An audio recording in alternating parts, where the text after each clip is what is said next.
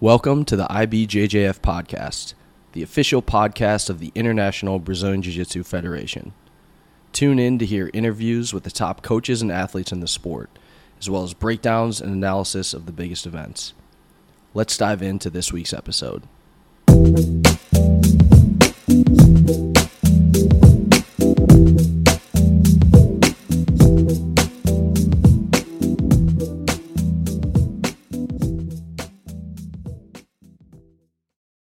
We're back with another episode of the IBJJF Podcast. My guest today is Brianna Ste-Marie.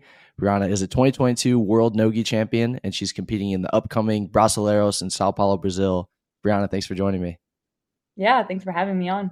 For sure. So let's talk about your World's No-Gi performance 2022. Not too long ago, that was back in December. You had 3 matches, 3 submissions. You won all your matches by choke. Why don't you talk about how you felt that tournament went and what it meant to you to win your first IBJJF World title? So I guess going into No-Gi Worlds, I was coming off a pretty busy season, but I really wanted to finish the year strong. And obviously collecting that No-Gi World title is always something that I dreamed of. And obviously to do it at black belt. I won it at, I think at blue belt, I came in second, and then at purple belt, I won, and at brown belt, I won. But to me, the colored belts were always, as much as I'm like super proud of all my accomplishments at the colored belts, winning it at black belt was always the ultimate goal. And the colored belt tournaments were, in essence, preparation for black belt. Yeah. So I'm really happy. And the timing was great, of No-Gi Worlds. I love it because it's like you go do it. It's like mid-December. And then, especially if you've done well, then you kind of have like the holidays and you can celebrate with your friends and family. So I was really happy to have a good performance leading up to that. And, before that, I had the fight with Maisa. That was a bit of a different rule set completely, it was submission only. So I definitely had to do about a kind of a reset my strategy going into the Worlds. Obviously, it's like a points-based tournament. I ended up getting the submissions anyways. But I do think it's a bit naive not to be prepared for kind of a point set tournament as opposed to a sub only for sure. Definitely. And you won in completely dominant fashion. Like we talked about, you had 3 matches, 3 submissions, all wins via choke. You had a darce, a guillotine, an arm triangle. And I went through, watched the matches again. Your average match length was less than 5 minutes. So it took you less than half the match on average to submit your opponents. Did it mean any more to you to win in such a dominant fashion? 100%. I was really pleased with my performance just because I feel like I really demonstrated, the things that I'm good at. Obviously, it's fun to hit something that you're maybe not hitting often in training. And it's like, oh, so cool that I hit that in competition though. But I really liked when I see the impact of my work in training, directly reflected in competition. And for No-Gi Worlds, it kind of felt that way to me. I really like to, attack front headlocks. So I was happy I was able to finish 2 of my fights in that fashion. I like to chain it with my half guard passing. And I demonstrated just that, which I was really pleased with. And then in the finals match, the head and arm choke, something too that I've been working on recently. So it's really cool to see that transferring into the tournament. And then just in the general sense, obviously I really want to establish myself as a top female grappler in the world. So to win by submission obviously means that much more. Yeah. Definitely. So let's talk about Brasileiros. You're going to be back in a high-level gi competition for the first time in a while. I believe the last time you competed in a high-level gi competition was the 2020 Pans at Purple Belt. Is that correct? Yeah, that was my last major. My last official gi tournament was the American Nationals at Brown Belt in June 2021. But yeah, so it's been a hot minute. So what was the motivation for coming back to a high-level gi competition? I think I mean, first of all, I always started in the gi. I always loved the gi. I used to train primarily in the gi up until about purple belt. And then I didn't necessarily choose to do focus more on no-gi over gi. It just happened to be kind of opportunities that snowballed, And then if I was preparing for a no-gi event, obviously I was primarily rolling in no-gi. So then it just kind of was a snowball effect where I ended up going almost a year and a half where I was only training no-gi. And then after No-Gi Worlds in December, then I was like, okay, well, if there's a window to go back to the gi, it kind of felt like now or never. I was like, I've been out of the gi game for a year and a half. If I'm going to do it, obviously I don't want to wait until it's been 3 years and then decide to go back to the gi. And I truly do love both. It's something I I've mentioned in other podcasts I've done, and I still like to say it, I think there's always like this big tension between gi and no gi. And I think that it's fine to have a preference. I think it's fine to love both, which I truly, honestly do. And I don't think that you have to like, put one down just because you prefer another one, I think that they're both beautiful expressions of jiu-jitsu. So I really wanted to head back to the gi. And I've always like going out, I would go to the Worlds every year before the pandemic, right? And that was like the Worlds in June and the Pyramid were like the event of my year, right? Like everything was in preparation for the gi Worlds in the Pyramid. And I just remember like I'd always stay to watch the black belts compete. And I was just like always in my mind picturing that one day I'd be fighting like as a black belt in the Pyramid. So that's definitely something that I couldn't just walk away from just because I happened to like have kind of focused on no-gi for a year and a half. Brasileiros is a pretty iconic event as well. It's known as an event that has amazing energy. It's in Brazil. There's so much history there. Was that part of the motivation for you to get back to the gi too? Yeah, 100%. I mean, I've always wanted to go to Brazil, obviously. I think everyone who does jiu-jitsu, at one point has to visit the motherland. So that was definitely a motivator too. And then I basically wanted to do like a gi major tournament before the Worlds. And Brasileiros really seemed like the perfect opportunity because since I have been out of the gi game for a little bit, I feel like I don't have that sense of like where my level stands next to the other like top females in like, my division.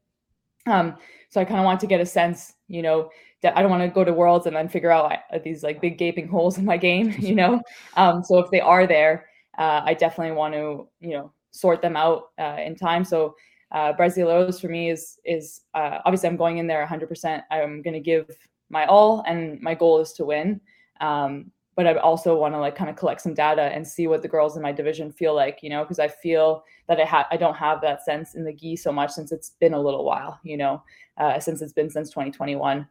So that's going to be a big thing too at Brasileiros is just to get an idea. So win or lose, well, I guess the cliche, right? If I do lose, I'll learn and hopefully learn well enough in time for Worlds. So you're going to be at lightweight. That's always a very stacked division. One athlete at lightweight for Brasileiros is Luisa Montero. She won Europeans already. She won Pans. I think it was for the 9th time. She's one of the best female black belt gi competitors of all time. Is Luisa someone that you've looked up to, and do you look forward to a match with her? Yeah, totally. I have nothing but respect for Luisa. I think like even if I just look at her run at Pans, like it was so impressive. Like, there's a couple like up and comers in the division in the sense that they're not as established as Luisa. But she just went in that bracket, like, submitted Emily Fernandez, who's been doing really well, submitted Janina, who's been doing really well. And then took on Fiona in the finals and came away with the win. So I think, and considering how long she's been around, the fact that she's still able to come in and have like such a dominant performance, like really nothing but respect. Like it goes to show that she was able clearly in the past to hang out with the old school athletes and then now hanging out with the new school as well. So I think that's definitely one of the names I have my eye on in the competition. Yeah. Are there any other lightweight competitors or maybe even just girls that you'd like to face in the open class that you're looking forward to having a match with? I mean, there's so many. I think there's a bunch of girls that I fought no-gi but haven't had the chance to fight in the gi yet, which I'm sure like would all obviously like there's Fiona. I've never fought her in the gi, so that'd be a really cool match in the gi. There's Tata as well, who I've never fought in the gi. And then there's girls who have just never fought at all. So there's Janina, who's been doing really well. I'd love to see how our styles match up. And then as for open class, even Liz Clay too. I fought her only no gi. I never fought her in the gi. So all these matchups like seem really promising. Yeah, really cool. So you alluded to it already, but why don't you talk about your goals for the Worlds for the rest of the gi season?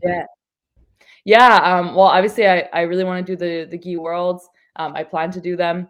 And I think my goal is always to, I see myself, I believe in myself, right? I think that whether or not I will win, I think I'm able to. And that for me is like, that's all I need, right? So I'm going to go in there and give my best. I like to give respect to all my opponents. But I think that, I have it in me to win. So hopefully that ends up being the case. But And if it's not, well then, better luck next year, right? I think we're all on the same journey. So, but I would love nothing more than to have my hand raised in the pyramid for sure. That's been a goal since blue belt, I guess, when I started competing at majors. And there's nothing quite like the atmosphere in the pyramid. I want to hear about your style a little bit in your game. You have a style that I think a lot of people would describe as old school. You do a lot of half guard, close guard, really good pressure passing on top. Can you talk about some of the influences that you had early in your career, or even that you have now, that helped you really develop and hone that style? Yeah, for sure. I like to joke that I roll like a stiff 45-year-old man. I think I had tons of influence in my game. I think specifically my gi game. A big influence was Leonardo Saggioro, or Cascao as people call him. I mean, especially he had to unfortunately move back to Brazil, but he was in Montreal training with us for a while. And his whole kind of lapel half guard game was basically what I played like from white to brown belt. And the only reason I don't include, I still play it now, but just now I'm rediscovering it, after having taken a little bit of a break from the gi. And then that heavy pressure passing, like forcing the half, something that he was quite excellent at. So he was definitely like a big influence in playing half guard. And then I trained also with Fabio Olanda, and him too. He's a big fan of the half guard, especially like in terms of passing, like forcing the half guard, and then chaining that with the front headlocks. Definitely some inspiration from him there. I think and then I train actually just with a whole bunch of different people in Montreal as well. I really like to think of myself as like a collage of like all these people that I've crossed paths with in my life, and they give me an idea, and then they do something on me that's really nice, and then we kind of develop it through there. And I feel so blessed to roll with like so many different people with different styles. So while I do feel like I lean towards the maybe more like old school fundamental jiu-jitsu, definitely like a little bit of spice, inspired by all my friends from a little bit from everywhere. And then close guard, actually, that's a funny story. How I got into close guard was actually just because I love this story because I love to spread the good word of close guard. But I actually broke my hand at blue belt. And then, I was during my blue belt, like obsessed, like cultish phase where I was like, well, I can't possibly stop training. So I was training with like my cast on, and it smelled like awful. I couldn't I was telling myself I was like cleaning it with like a Lysol wipe and a fork stuffing it in, but clearly that thing was like really just like a health hazard.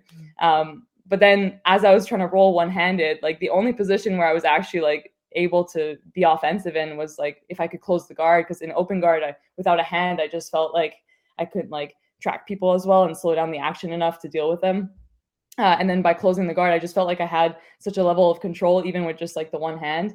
So then I was like, close guard, this feels kind of good. And then when I did get my second hand back, I felt then I really turned up the heat in close guard.